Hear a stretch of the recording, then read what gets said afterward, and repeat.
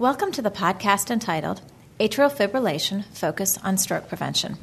This podcast was produced by ASHP Advantage and supported by an independent educational grant from Boehringer Ingelheim Pharmaceuticals, Inc. The content for this podcast was adapted from an interview with Cynthia Sanoski that was recorded on December 5th, 2010, during the 45th ASHP Midyear Clinical Meeting and Exhibition in Anaheim, California.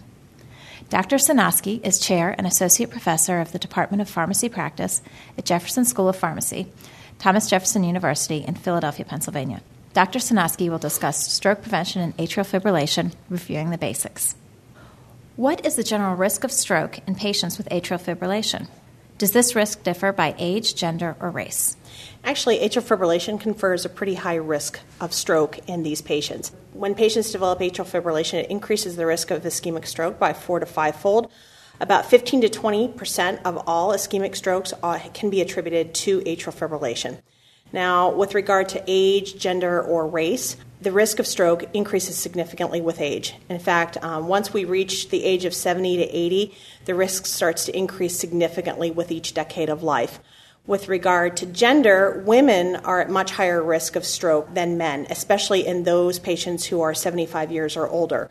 In those who are less than 75 years, the risk is not as significant in women versus men, but especially for the age of greater than 75. And then for race, whites are actually at higher risk for stroke due to atrial fibrillation than either blacks or the Hispanic population.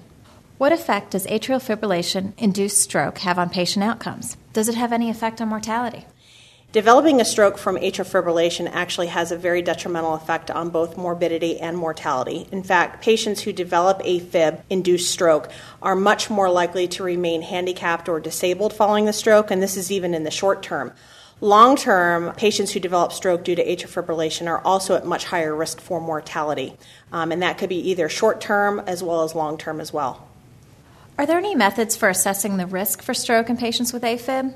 Actually, according to the most recent guidelines brought out by the ACCP, or the American College of Chest Physicians in 2008, they recommend the CHADS-2 risk stratification scoring system, and that actually is an acronym for the various risk factors that we would quantitate in these patients. So the C stands for congestive heart failure, H stands for hypertension, A is age, and that would be an age greater than 75 years of age, D stands for diabetes, and then S2, we'll get to the point scoring in a minute. S stands for stroke or transient ischemic attack in these patients. And so it's a scoring system.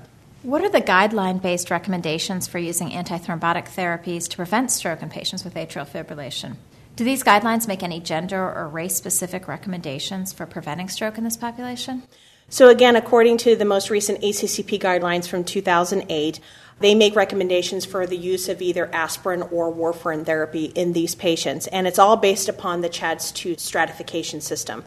So for those patients who have a CHADS-2 score of 2 or greater, they're considered to be at high risk for stroke. And in those patients, they indefinitely recommend warfarin therapy for stroke prevention. For patients that have a CHADS-2 score of 1, and that they would be deemed to be at intermediate risk for stroke. And in these patients, the guidelines recommend either warfarin or aspirin therapy. However, if they're making a suggestion with regard to preference of either one, they recommend warfarin over aspirin, just because warfarin has been shown to be superior to preventing stroke versus aspirin in these patients with atrial fibrillation. For patients with a CHADS-2 score of 0, meaning that they have none of those risk factors that we mentioned before, these patients would be considered to be at low risk for stroke. And in these patients, they recommend aspirin monotherapy, which would be at a dose of 75 to 325 milligrams daily. And getting back to the warfarin for a moment, the INR target would be 2.5. The range would be 2 to 3 in those patients. And the reason for the low risk why aspirin monotherapy is because the risk of warfarin is considered to exceed its potential benefit in those patients at low risk. Is there any role for using dual antiplatelet therapy, such as aspirin and clopidogrel, over warfarin for stroke prevention in patients with AFib?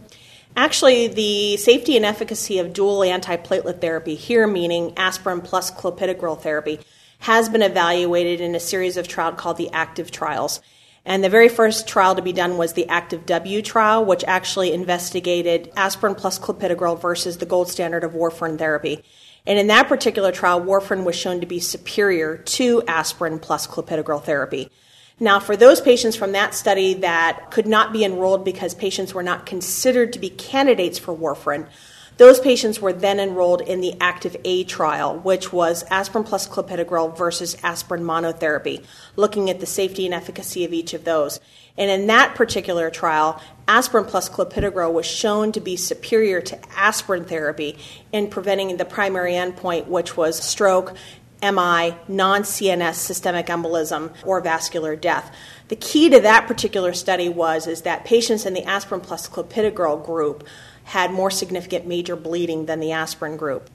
Therefore, the conclusion of that trial, meaning that aspirin plus clopidogrel therapy could be considered an alternative in patients who would probably not be considered to be candidates for warfarin. Now, what does that mean? That could mean that maybe they don't want to be monitored as frequently. Perhaps they've taken warfarin and failed for whatever reason. Those patients could be considered to be candidates for aspirin plus clopidogrel, provided that those patients would not be at increased risk for bleeding. This concludes this podcast. For additional information about this topic, visit the Educational Initiative web portal at www.ashpadvantage.com/preventstroke.